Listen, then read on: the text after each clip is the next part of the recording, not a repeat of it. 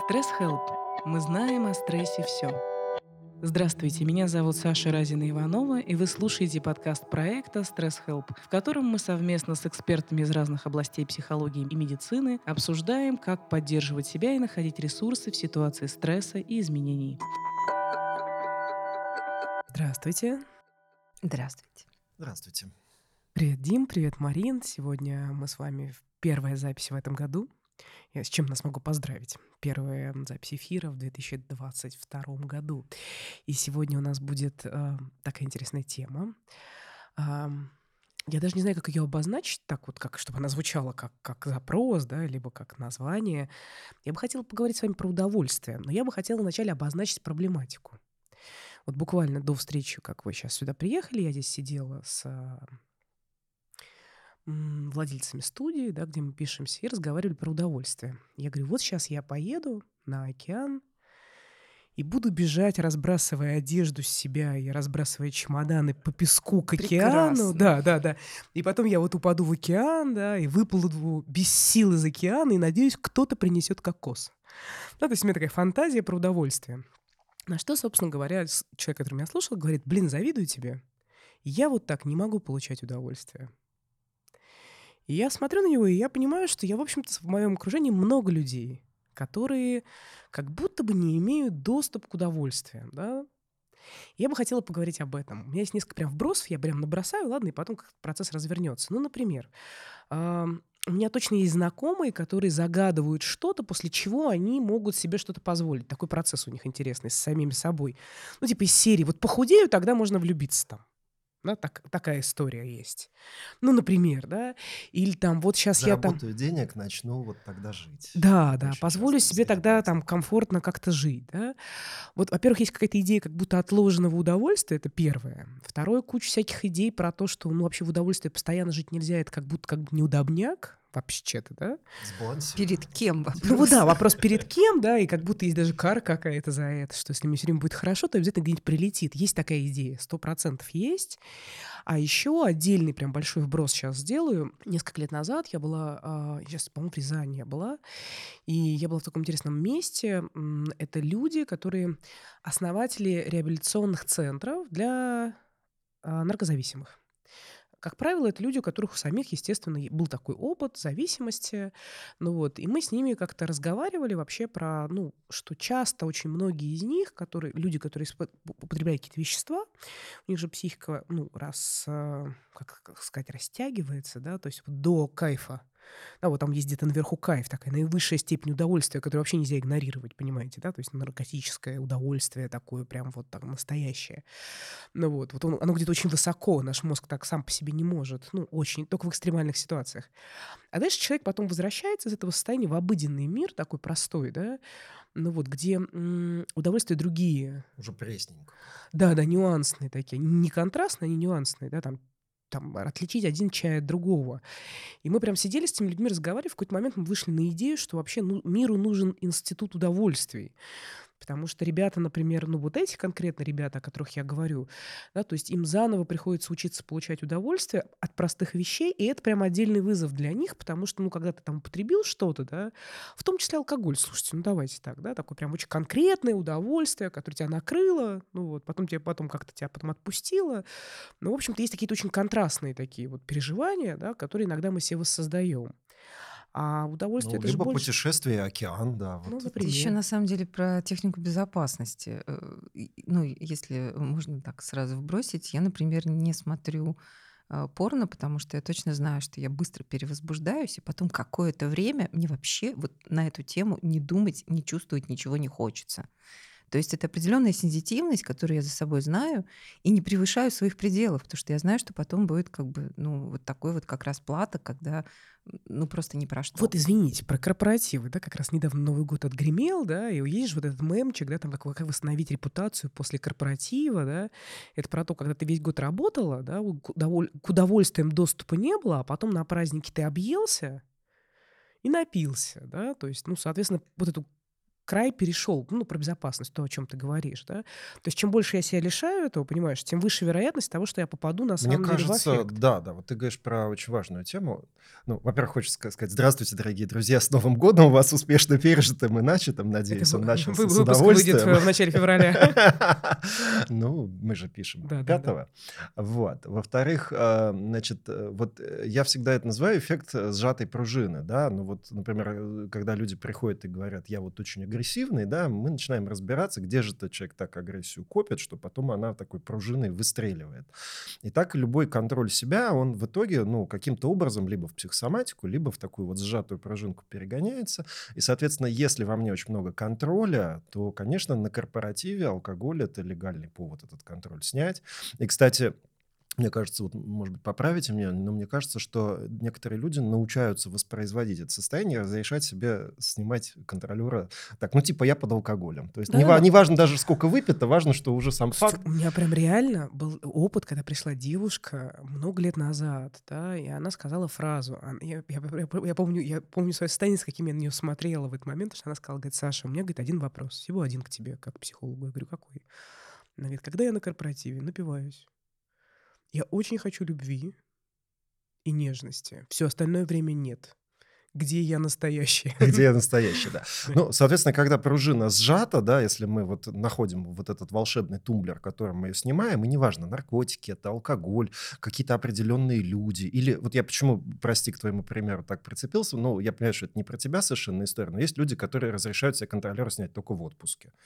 Вот я могу отдохнуть и заняться своим временем и своим наслаждением, только вот выехав, причем в отпуск обязательно за границу, ну, потому что, особенно раньше это хорошо работало, потому что за границей мало у кого были мобильные телефоны. Слушай, сейчас вспомнилась какая-то же фраза, да, про то, что типа здесь можно, здесь меня никто не знает. Ну, я так поняла, что мы сейчас говорим о том, что есть, скажем, сильно выделенное какое-то внутри ощущение, которое отдается именно под удовольствие. То есть если у человека мало доступа к удовольствию, или оно должно быть каким-то образом определено местом, людьми, определенным, Обусловленное да, такое, вот да? какие-то условия нужны для того, чтобы наконец себе разрешить, то тогда это удовольствие, оно вот именно сжато из этой пружины подготовки, и одновременно оно очень конечно, то есть вот это мгновение. Просто мне кажется, глобально, вот в рамках нашей темы, да, вообще там темы нашего подкаста, да, мне кажется, что мы недооцениваем роль и необходимость получения удовольствия в жизни.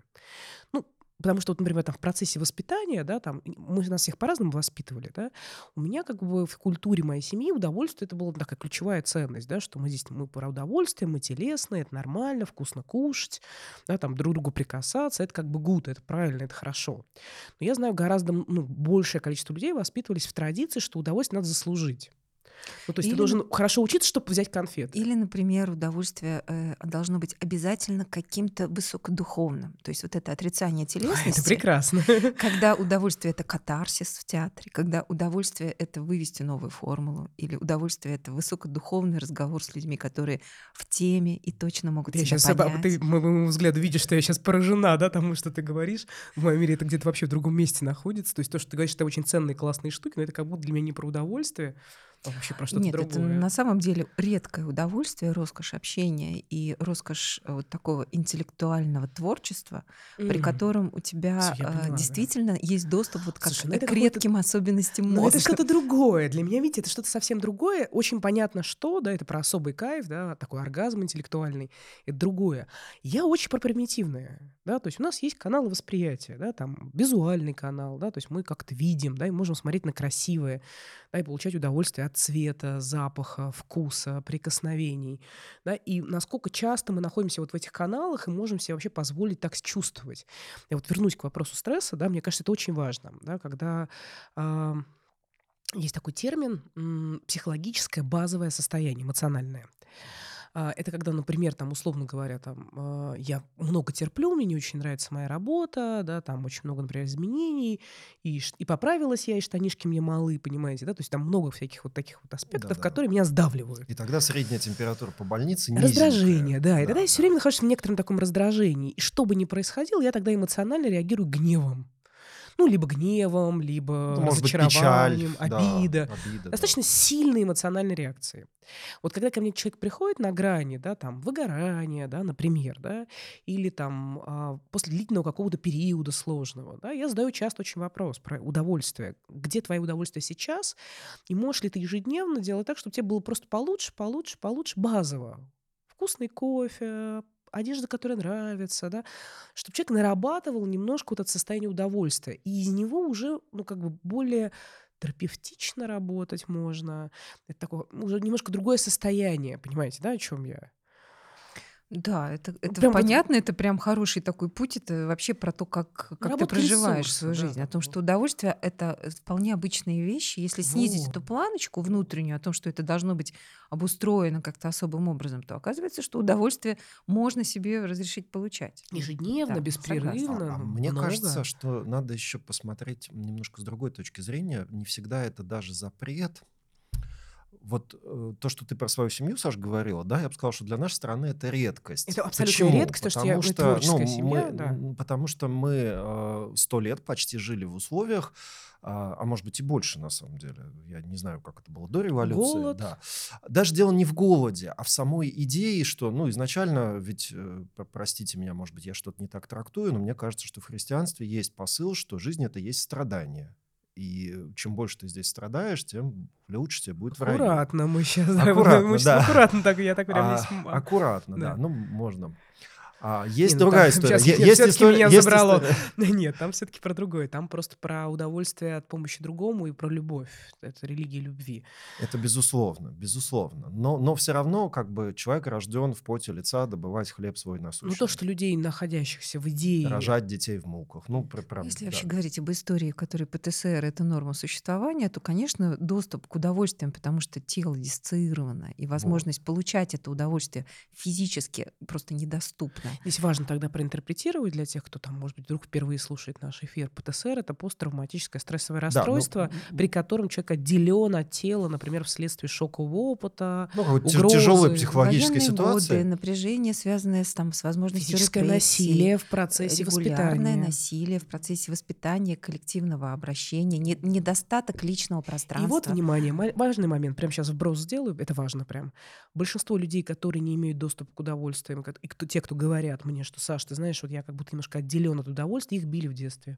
Да, поэтому детей бить нельзя. Да. Мы прям Да, поддерживаем. прям вот... Но есть и другая история немножко, что вот ПТСР может быть не обязательно у непосредственно человека, который сейчас живет, да, это может быть у кого-то из предков. И более того, ну, я как бы сказал про христианство, я хочу сказать и про советскую власть. Вот идея, что мы живем ради детей, дети будут жить счастливо. Мы живем сегодня, страдая, выдерживая, напрягаясь ради того, чтобы они были счастливы. И это некая культуральная привычка, и во многих семьях вот эта культура, что мы живем, вот откуда берется, когда вот наступит коммунизм, вот попаду там в какое-то новое виртуальное пространство, да, неважно какое, и тогда будет счастье. А сейчас я живу для того, чтобы получить вообще доступ к этому счастью. Если вообще говорить об идее равенства, о том, что если тебе больше, чем другому дано, и ты этому активно радуешься, во-первых, идея зависти, да, что Вот, меня могут позавидовать, тоже, да. меня могут сглазить, вот с этим довольно часто приходят клиенты. Вот. У нас в семье просто говорили тише говорить вообще, ну, то есть было не разрешено получать хвастайся. удовольствие, да, но Тихонько. втихаря, Ну слово да, же есть ну такое, не- втихаря. Ну да, не мозоль глаза Люди со не своей поймут, радостью, да. не собирай на себя негатив, зависть. Слушайте, это и вот большая всё. смелость даже было на Фейсбуке предъявлять, что мне хорошо. Ну, просто, что я, например, там радуюсь, счастлива, творчески проявляюсь, что, ну, то есть, что у меня, ну, как бы есть, ну, как бы радость от жизни. Ну, Это прям реально было я вызовом вот внутренним, правда? только занялась тем, что я начала делать Инстаграм. Я честно скажу, я абсолютно в этом смысле девственна. И первый раз туда залезла. Вот, и я поняла для себя вот первые выводы о том, что сейчас как бы очень много псевдо вот такой вот радости на показ, в которой не чувствуется истинной радости. То есть как будто бы Благополучие, такая демонстрация благополучия. в этой картинке в нее невозможно погрузиться. Мне кажется, настоящее удовольствие, настоящая радость, она всегда проживается настолько Вот. естественно, Что я в этот и момент не настолько сфотографируешь открыто. себя. Ну, во-первых, да, себя не сфотографируешь чаще всего. А во-вторых, если ты это наблюдаешь, то ты не можешь не заразиться. Если вот есть снимок счастливого лица, то ты автоматически этими нейронами пропитываешься, ты испытываешь подобные ощущения. Слушайте, вот тоже важный момент. Прямо здесь давайте тоже остановимся чуть-чуть, да? Итак, мы про удовольствие, да? Мы в целом говорим про то, что удовольствие — это нормально, это хорошо, они должны быть, мы физически, телесно, у нас есть огромное количество каналов восприятия, через которые мы можем получать разные удовольствия, да? Здесь мы как бы договорились. Дальше мы говорим о том, что у нас есть некоторые культурные искажения, да, Ну, такие. культурная традиция, что вроде как вот здесь и сейчас радости быть не может, она где-то там То за есть, горами. да, и Или плюс, нужны да, какие-то или есть определенные какой-то условия. индивидуальный особенный опыт у человека, когда человек отделен немножко от собственной телесности, от чувствительности, от восприимчивости.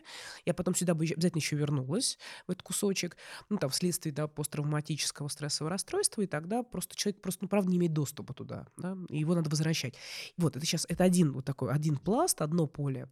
Есть еще один, ну, как бы аспект, на мой взгляд, вот в этой теме, про мужчин. Прям важно. Я встречаю огромное количество мужчин, у которых есть идея, что они получают удовольствие, глядя на то, как женщина получает удовольствие. Ты вот просто сейчас про зеркальные нейроны Это ты про сказала. секс сейчас.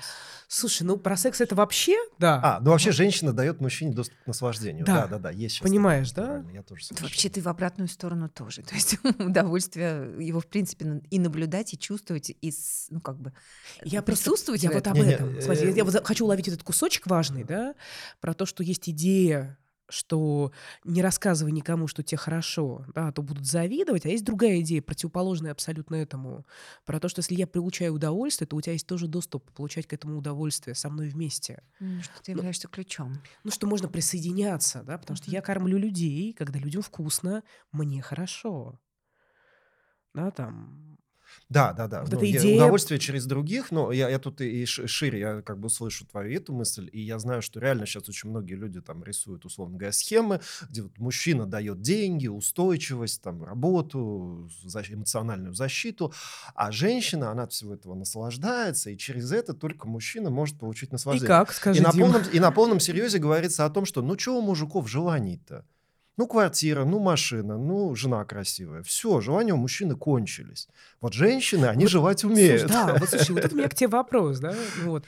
Ну, слушай, ну это же прямо какая-то огромная такая идея. Такая она большая. Она огромная, Такая очень шикарная сейчас идея использования. продаваемая, Кто это да. продал вообще? Это женщины придумали. 100% это придумали женщины. Она очень сейчас 100%. модная, очень многие с ней приходят, и я всегда очень так, Функциональное использование мужчин. удивляюсь, потому что у меня как-то с желаниями и наслаждениями все хорошо. Я думаю, может быть, что-то со мной не так. Это прям реверс в обратную сторону. Если до этого женщина не должна была желать, и она являлась фактически имуществом мужчины, Имуществом, да. то теперь как бы это такой реверс. Как бы мужчина, он для удовольствия женщины во всех смыслах. Мне кажется, это попытка сбалансировать. Ты имущество, но вот твои желания важны.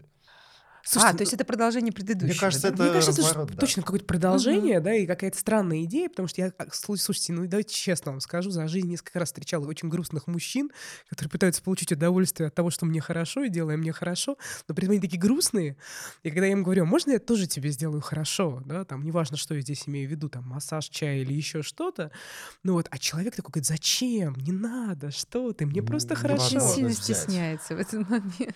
Да, потому что у него нет права доступа, ну, понимаешь, да, к тому, чтобы Что я позволить за это себе буду должен, да? Да. Слушайте, ну здесь тогда мы, получается, возвращаемся к базовым таким вещам, да, таким вот, ну, к базовому здоровью психологическому, да. Я Да. есть, и я имею право. То есть получается, что здесь у человека будет нарушение на уровне прав, да, я имею право получать удовольствие просто так, я ничего для этого не сделал, просто по своему определению, только потому что у меня есть По праву тело. рождения. По праву рождения, просто потому что у меня есть тело, и оно способно получать удовольствие. Это прям какое-то запределье какое-то такое для современного мира пока. Ну и там вторая есть история про то, что удовольствие напрямую связано со здесь и сейчас и с телом, да, и тогда получается, что если я не признаю здесь и сейчас, а живу либо во вчера, либо в завтра, что большинство людей, ну, культурально, опять Конечно. же, делает. Ну, существует То же куда мы еще попадаем? как бы фантазии, которые заменяют будущее фактически. То есть если мы говорим о человеке, который много фантазирует и получает от этого удовольствие, есть фантазии, которые просто запирают возможность что-то изменить. То есть они, ну, даже в МКБ-10 есть такое как бы бесплотное фантазирование. Вот, то есть это история, когда, ну, допустим, да, модная тема того, как нужно визуализировать, да, свой успех. Если человек к этому относится как единственного способа Буквально прям, достижения да. успеха, да, то фактически это и есть все, что он чувствует. То есть это такая ловушка, в которой сама по себе удовольствие, оно для психики становится результатом, который он берет и ничего потом для этого не Да, и делает. потом ты приезжаешь в Барселону, а тебе нехорошо. Ну, а ты думал, что будет хорошо, и доступа Ну, нет. да, это же опять еще определенная обусловленность. Если у человека нет доступа к удовольствию, да, вот он начинает себе какими-то простыми способами простраивать этот доступ к удовольствию, но при этом очень умозрительными, да, вот какими-то очень достаточно сложными. И вот этот вот Ну, типа, образ куплю того, хорошую машину, каким и мне будет образом, хорошо, да? вот банально, да, вот бегу по пляжу, как бы разбрасываю вещи, разбрасываю чемоданы, там плюхаюсь в воду, а она, блин, мокрая и вообще не такая теплая, как ожидал. Или, допустим, песок вязкий, и я бегу как-то не так легко, как в фантазии, И да. чемодан И вот, бросать не хочется. ну, как бы и чемодан жалко, тому же кто-то косится сбоку. То есть вот картинка фантазии, как бы она не всегда совпадает с реальностью. Вот эта вот возможность Вот, тоже важно. И гибкости. тут получается фрустрация, потому что я себе нафантазировала, как мне будет Ожидания были, хорошо, да? да. Слушайте, ну давайте так, я думаю, сейчас многие нас поймут, здесь мы же взрослые, да, что, ну, там, влюблен ты в партнера, и кажется, что будет там очень красивый, например, там, секс и близость, да, например, да. Но не всегда так бывает сразу. Ну, вообще. Ну, даже я бы сказала редко, все равно какая-то настройка должна произойти, еще что-то должно произойти. И вот здесь как раз появляется эта самая фрустрация. Потому что у меня есть идея о том, как мне будет хорошо, да, и я в реальности Или опыт того, оказываю... как было хорошо. Да, Но не с ним. вот. И вот, кстати, зависимость формируется там, когда мы пытаемся воспроизвести тот опыт, который был. Ну, слушайте, ну прям вот, прям пытаемся, значит, нам было однажды очень хорошо, и дальше партнер решает, что надо тебя опять туда Есть привести. фильм «Шербургские зонтики». Они там реально пытались восстановить все то, что было по секундам, по минутам. Ничего не вышло. Вот я об этом же, да. Отдельный прям, можно следующий подкаст сделать про ожидания. И во фантазии. Прям большая, широкая Следующий тема. будет про это. Да. Да, и вот мы с вами в таком месте находимся, да. Итак, у нас, получается, есть удовольствия высокого порядка, всякие интеллектуальные удовольствия от Вот, творчества, от разверни, да, синергии, да. Ну, разверни. это вот то, что Марина рассказывала, да, как раз. На оперу сходила, понимаешь, да, вот прям восхитилась. Ой, у меня в этом Ну, смысле например. была очень такая как бы последовательная мама. Она как раз еще с юного как бы совсем возраста нас научила испытывать вот такое вот специфическое удовольствие, когда ты Вот вначале расскажи, долго от чего у вас в стараешься. семье получали удовольствие? Давай. А потом Дима, потом я. Давай, Ну, прям накидаем списочек. ну, например, там поход в театр, во-первых, к нему надо было готовиться, то есть это определенный образ, Выход. это определенный выход, да, это такое ощущение цели, уже заранее есть ощущение радости, вот. А дальше нужно было максимально присоединиться к тому, что происходит на сцене, потому что для того, Это чтобы как? Это не заснуть? Или это вот как это максимально Но присоединиться? Мне прям вообще интересно. это про проживание того, что происходит. То есть это полная открытость. Это открытость, такое присоединение. Я его даже на физическом уровне ощущала как такие... Такой широко раскрытыми глазами, да, таким с дыханием. Ну, это полная сосредоточенность и при этом доверие тому, что происходит. Вот, и в этот момент на самом деле стирается вот эта вот граница того, что ты сидишь в зале.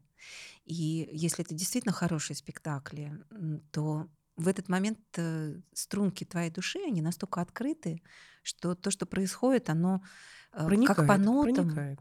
ведет тебя, и ты за этим следуешь. То есть ну, это похоже на хороший секс, конечно. Вот ты за этим следуешь, и в итоге в конце концов получаешь такую глубину ощущений, такое, ну, как бы соединение с процессом и такой вот поистине катарсис, когда ты получаешь действительно новый опыт в этот момент. Мне это очень близко, я понимаю, да. То есть.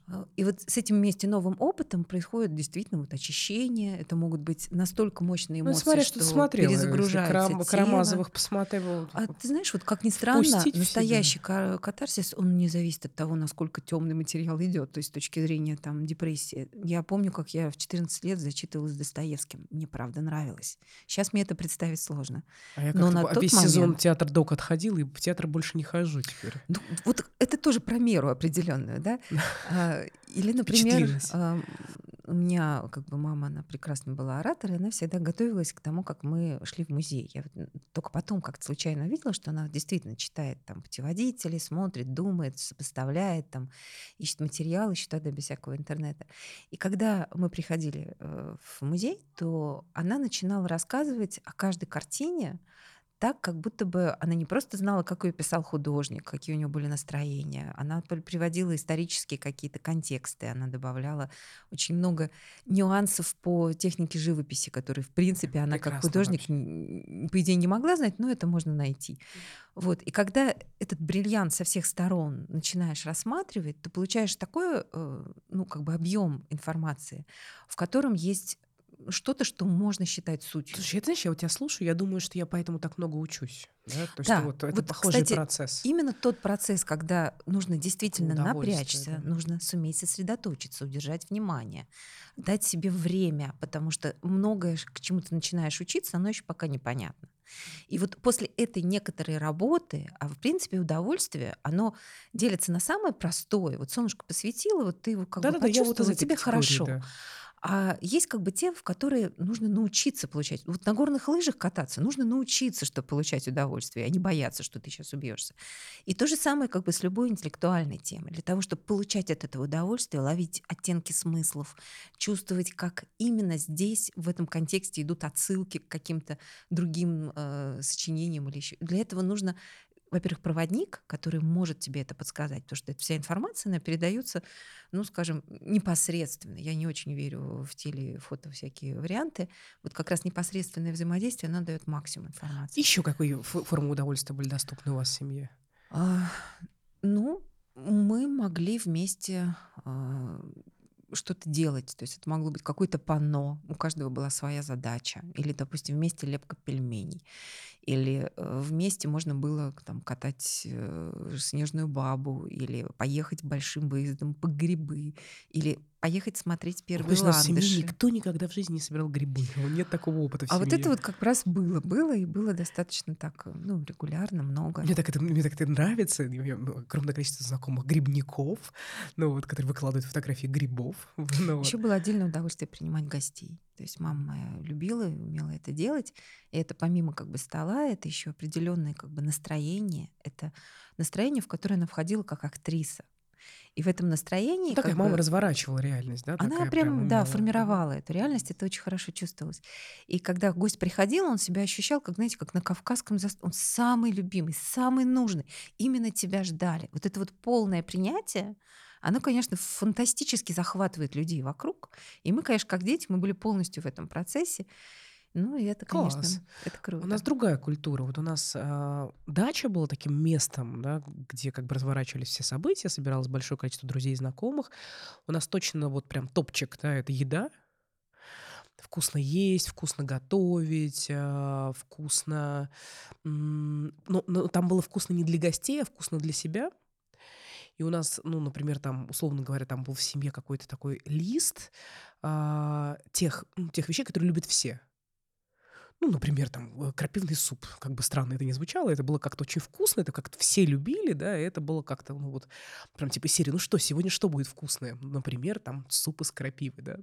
Ну вот, и это было какой-то такой общей идеей про то, что все друг другу делают вкусно. Ну, то есть это прям очень важно было. У нас очень много про тактильность в семье было, про погладить спинку, про пойти на ручки. Ну, то есть очень много было вот про прикосновение, да, то есть много, прям, ну, это ежедневно, это прям вот постоянная такая часть культуры. Да, то есть с утра погладить спинку, вечером погладить спинку, да, друг другу как-то касаться. Очень много было про музыку в семье. У нас всегда играла музыка, у нас очень много читалось стихов в семье, да, то есть это такой тоже одна Кстати, из да, форм удовольствия. удовольствие игры на Делиться любимым, фортепиано, да, делиться любимыми да, произведениями. когда можно подобрать под настроение. Да, было очень много про удовольствие такого вот, про пожечь костер, посидеть у огня, попить чая, да, вот такие вот такие. Ну, очень много про Мгм. тепло, касание, еду и вот про творчество вот в таком спонтанном немножко формате. Там кто-то приезжал, у нас в семье нет поющих людей, но всегда приезжали гости поющие, да, и гостям поющим особый был почет, да, потому что у нас вся семья рисующая, не поющая, и это было каким-то таким отдельным удовольствием, да. И, вот это, наверное, основное, да, такая основная культура, которая вот в меня проникла. Дим, как у тебя? Мне все отзывается, что вы говорите. Ну, потому что, да, в моей семье было очень много тоже про тактильность, объятия, вот эту телесную культуру. Я, конечно, кинестетик, и это огромное наслаждение вот именно через касание, через нежность, через объятия. Вот. Есть история про вкусную еду и наслаждение от еды. Это прям тоже такая семейная традиция. У нас были любимые блюда, которые готовила мама, и вся семья прям наслаждалась ими.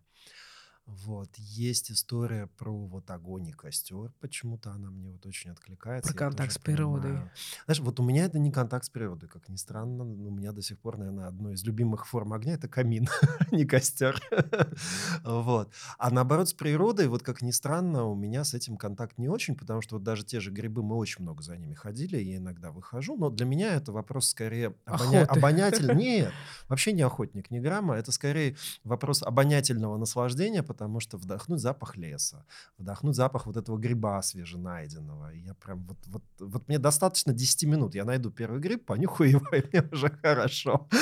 Так, это не мухомор, а как бы обычный и нормальный гриб, да, то есть это Мы тут ходили удовольствие искать от мухоморы, запаха. не Да, нашли. сейчас очень актуальная тема. Вот. Сейчас их просто, я думаю, все собирают, потому что это же стал промышленный продукт. Да. Теперь. Вот. Есть история про, вот я не знаю, как это сформулировать, самостоятельное путешествие. Я как-то с ранних лет, у меня было очень много свободы, мама меня ни в чем не ограничивала, и я там уже лет 12-13 мог куда-то поехать. В 14 я уже ездил один в Москву, тут ориентировался в метро, и у меня было огромное удовольствие от того, что я сам там что-то нахожу в этом Вот это мне огромном близко, городе. Да. понятно. Я много тоже Вот. рано достаточно начала ездить сама. Вот то, что стали говорить о высоком удовольствии, я тут вот с Мариной прям согласен, что нужна некая подготовка, нужна некая культура, нужно некое усилие, чтобы научиться его получать. Это касается и высокой кухни, и вина сложного, да, то есть очень много тем, к которым я пришел уже довольно в зрелом возрасте, и до сих пор, конечно, далеко не все освоено, когда действительно надо какое-то время понимать контекст, нужен проводник, нужен учитель, который покажет. Вот живопись мне очень долго была недоступна, ровно потому, что я пытался эту картину восприять сам. А когда появились вот эти прекрасные ролики на Ютубе, типа вот, по-моему, «Мост над бездной» назывался, да, вот когда целый цикл передач про художников, про то, как эта картина рисовалась, что на ней выражалось, какой контекст, вот тогда начинаешь от этого тоже получать удовольствие. Интересно. И вот смотрите, вот сегодняшний день уже с нами случился, да, с каждым из нас. А, Уже вечер. Что сегодня было сделано вами лично в удовольствие для самого себя? Вот я, например, сегодня, у меня была встреча, я провела ее в чайной, я пила прекрасный чай. Я зашла еще до этого в кафе, взяла очень вкусный кофе. Для меня отдельным удовольствием сегодня было выбрать одежду, и переживать себя вот в этих вещах, да. Я себя, как-то отдельно в этом, это отдельный вид удовольствия для меня. Это создавать себе либо комфорт, либо, какую-то историю, да. Ам, У меня как-то случился очень такой в удовольствие разговор интересный сегодня, спонтанный абсолютно, с человеком, с которым вот мы встретились до эфира. Мне как-то я приехала раньше на час, и у меня случайно появилось время, место для удовольствия от знакомства с другим человеком. И это тоже прекрасно. У меня будет еще сегодня вечером удовольствие дома, когда я приеду, включу музыку, включу благовоние, я снова заварю себе чай. Да, и у меня будет... Я несколько лет назад обнаружила, что я не бываю горизонтальной. То есть, что я все время либо сижу, либо стою, либо потом просто сплю. И что я не лежу. Как-то вот люди лежат, а я нет. Я вертикальная. И я начала, постигать себя в горизонтальном положении. Я тот человек, который не лежит на пляже, никогда не лежал, вообще в ванной не лежит. То есть я все время вертикальная была. И я несколько лет назад начала осваивать себя как раз в другой плоскости. И теперь по вечерам, да, я лежу. То есть я позволяю себе просто лежать, да, и слушать музыку, да, и для меня это, как-то, в общем, какой-то новый мир открылся для меня. Марин, что сегодня у тебя было для удовольствия? М, Я давно уже договорилась, и мы сегодня это сделали. У меня месяца 2, наверное, идут уроки по самообороне, и я хотела привести туда свою дочку.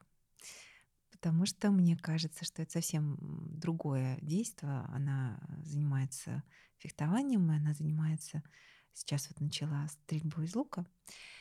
Вот, но это все не то же самое, что вот при этой самообороне, потому что для меня там внезапно острое ощущение, достаточно такое удовольствие, когда ты получаешь совершенно другие навыки, и вот это вот ты пугаешься, и ты еще знаешь, как это отбить. То есть там действительно защита от ножа. И я получала сегодня удовольствие, потому что я вот прямо вот отдала это время дочке с инструктором. Конечно же, он меня тоже вовлекал и делали что-то, что делали раньше.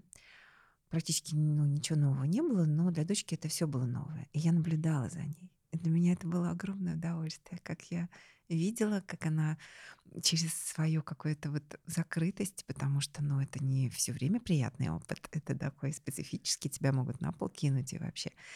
Она вдруг начинает вот это вот удовольствие, которое ловлю я, тоже моментами Опять я хватать. Она могу. Вот это начинает я могу, смеяться. да? Я могу Она в процессе защищаться. начинает смеяться не потому, что это страшный такой нервный смешок, а потому что это становится такой Игрой. игрой, и в этом есть удовольствие. Более того, когда сейчас об этом рассказываешь, и то, с каким удовольствием ты об этом рассказываешь, дает мне доступ туда. Я уже там сейчас, через этот рассказ, да, через то, как ты это чувствуешь сейчас. Конечно же, я ее очень люблю, и когда я вижу, как она вот делает эти такие шаги, при том, что для нее совершенно не, она не хочет так, она хочет вот именно с красотой, вот как фехтование, а это как-то слишком все примитивно, грубо, прям напрямую тебя схватили, ты Контактно, отбился да. там за лицо человека, положил на землю, вот это вот все как бы для нее прям, ой, такая девушка. Вот, и я прям, да, я получила удовольствие. А потом мы ехали домой, и пошел снег. Снег пошел очень сильный, прям было ощущение, что его кидают гроздями на лобовое стекло. Не справлялись даже время от времени дворники. И я просто очень люблю вот ехать за рулем, и в этот момент у меня было удовольствие, потому что это редкое погодные условия, они просто редчайшие, когда ты едешь, Я так чувствуешь люблю шторм. машину, я тебя понимаю, да. Вот в И марте можно тоже выйти поедем и в на шторм лодочке. покричать, и Я люблю плыть, когда шторм, да. Вот. И я, конечно же, получила удовольствие от вождения. Правда, потом я все равно машину поставила и сюда добралась на метро, потому что я понимаю, что дальше сугробы, на которых машину будет вести, это уже то еще удовольствие. Не готова была. сомнительные уже, да. Да. Дим, Вот. где твое удовольствие сегодня? Я как раз сижу и вспоминаю, что же за день у меня было про удовольствие. Я понимаю, что практически каждый день я начинаю у меня есть маленький комплекс движений, которым я, как зарядка назовем это, непопулярное Гимнастика слово. слово, гимнастика есть. Гимнастика Утренняя, такая. да. Но для меня это тоже про то, что запустить тело, почувствовать его, и там есть много удовольствия, на самом деле, когда вот посвящаешь этому Очень, некоторое время, очень прям. подвигаться в кайф, вот почувствовать, что тело шевелится, тянется как-то, вот эти зажимы, то, что за ночь накопилось, начинает распускаться.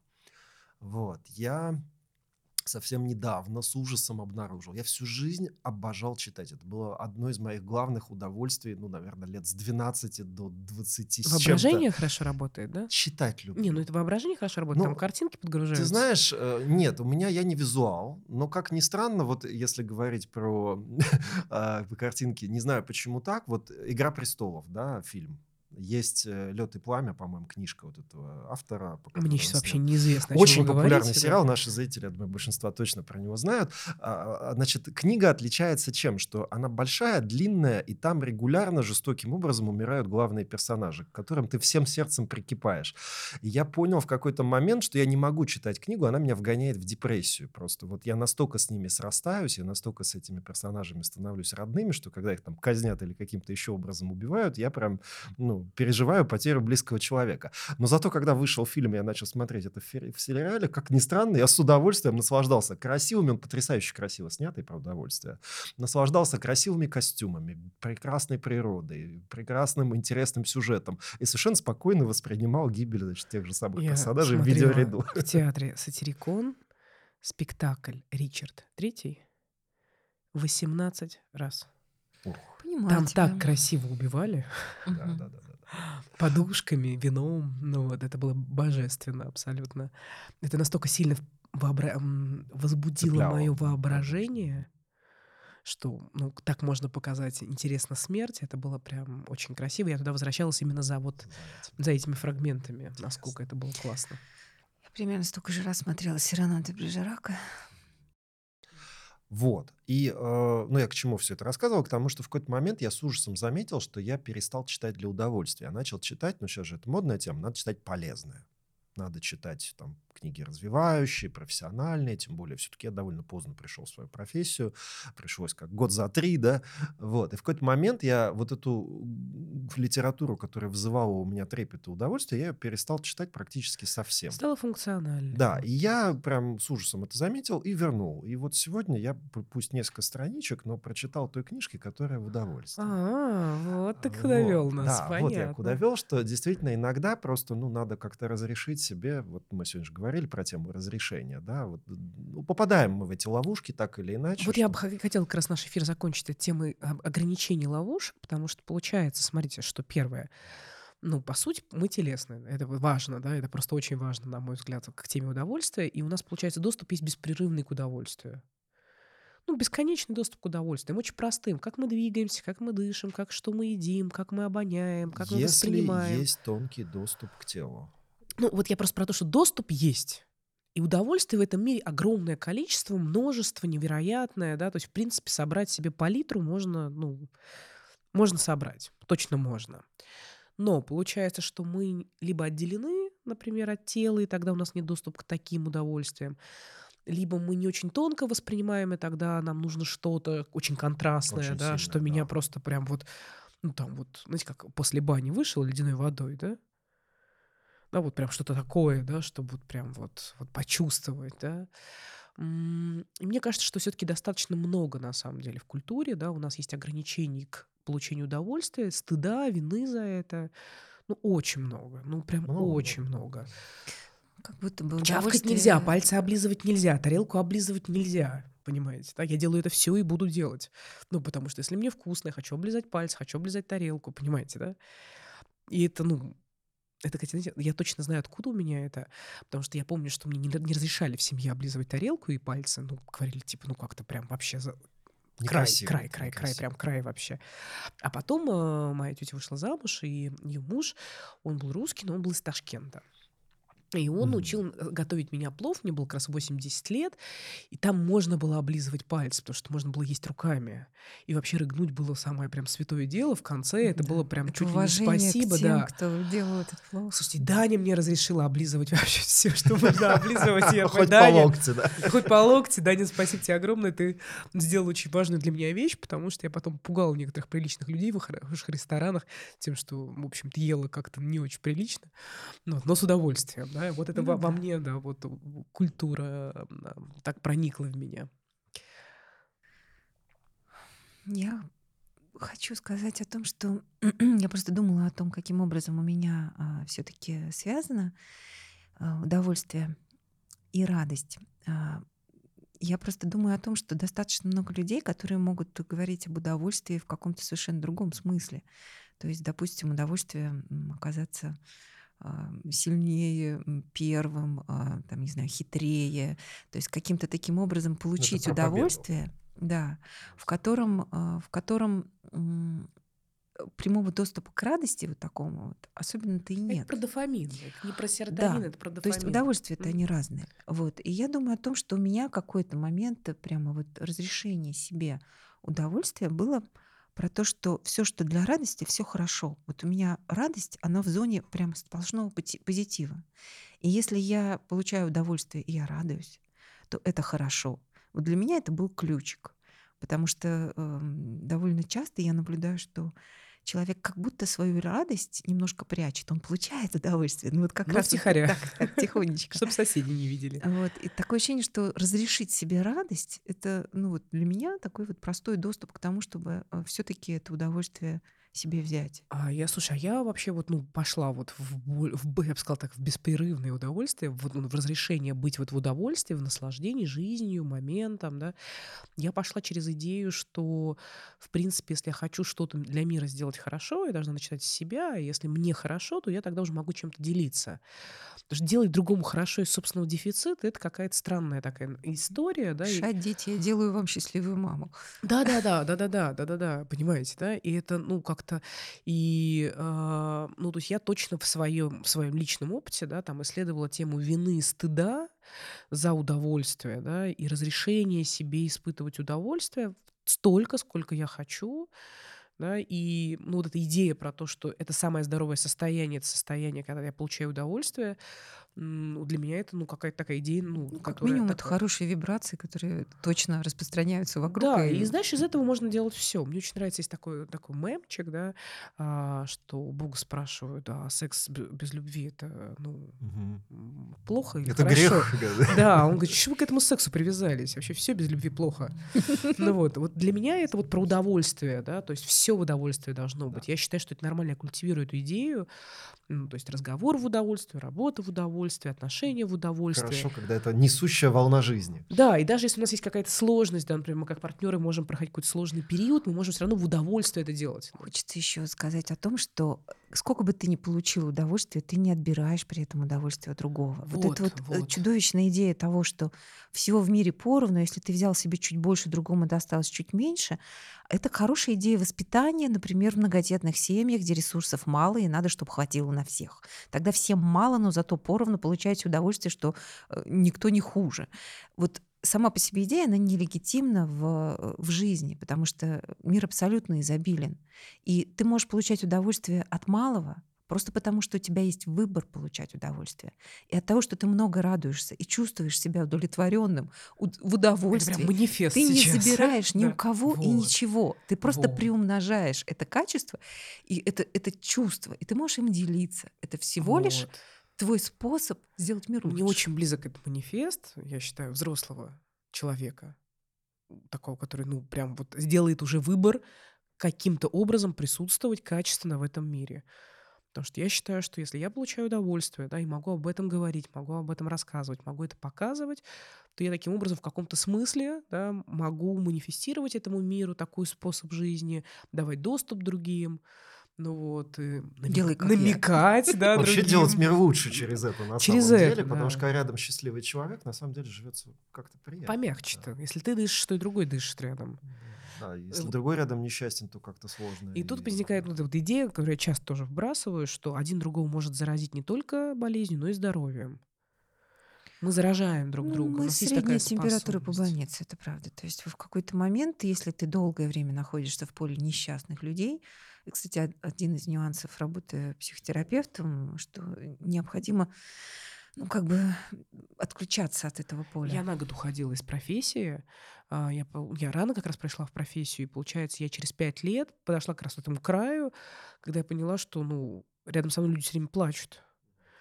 И я ушла на год из профессии, и вернулась вообще с другой ценностью, да, для того, чтобы продолжить работать с У людьми. меня однажды была очень смешная ситуация. Была достаточно такая поверхностная знакомая, которая время от времени меня выцепляла, со мной общалась.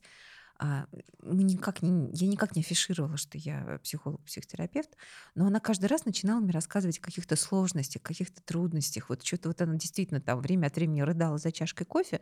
Ну, как бы мне было не жалко, потому что в целом позитив тоже был. И потом в какой-то момент она так пристально на меня посмотрела и сказала: я все время с тобой плачу, я больше к тебе не приду. Такой вот проводник плача. У меня есть знакомый, рядом с которым я никогда не хочу никуда уходить. Но вот когда я, например, в чайной с кем-то встречаюсь, да, с друзьями, люди перестают в какой-то момент разговаривать. Хотят помолчать, да, почувствовать пространство. Да, и это про то, что мы источники удовольствия друг для друга и для этого мира, и мы можем это как-то себя привносить, да, и мне, я прям призываю Если у вас есть доступ к удовольствиям, ну, позвольте их получать себе больше, делайте выбор ежедневно получать удовольствие, говорите об удовольствиях другим людям, разделяйте свои удовольствия, учите друг друга. Спрашивай других: «А тебе сейчас хорошо?» То есть ты Да. получаешь от Что я этого могу для тебя давать сделать? разрешение получать удовольствие при тебе. Ну, мне Да. прям хочется добавить к этому, что удовольствие — это всегда здесь и сейчас. Нет другого момента, чтобы переживать удовольствие. И, ну, в мою жизнь удовольствие сильно больше пришло, когда я научился замедляться. Потому что я вообще очень быстрый, я воспитан как человек, который все делает очень быстро, и я всегда этим очень гордился, но Молодец, на мы тобой тоже скорости, да, гордимся. на скорости невозможно получить удовольствие. И мне кажется, вот неспроста сейчас в Москву вот охватила вот эта культура кофе, потому что кофе — это такой вот легитимный момент замедлиться, остановиться. Чай тоже, чай еще еще медленнее, медленнее, да. чай еще медленнее. Но на самом деле, как это можно привносить же везде, да, и в том числе даже в каком-то, ну, дружеском прикосновении и в беседе. Вот замедлиться, ощутить себя здесь и сейчас и найти вот это И в удовольствие. конце эфира сказать «ах», потому что этот эфир в удовольствие, Да. да? Ну что, друзья, спасибо. До встречи в следующем эфире. Пока-пока. Вы слушали еженедельный подкаст «Стресс Help». Мы с вами прощаемся до следующего четверга. Не забывайте подписываться на нас на всех популярных платформах, а также много интересного вы можете найти на нашем инстаграм и телеграм-канале с одноименным названием. Помните, нормально, когда хорошо. Пока-пока.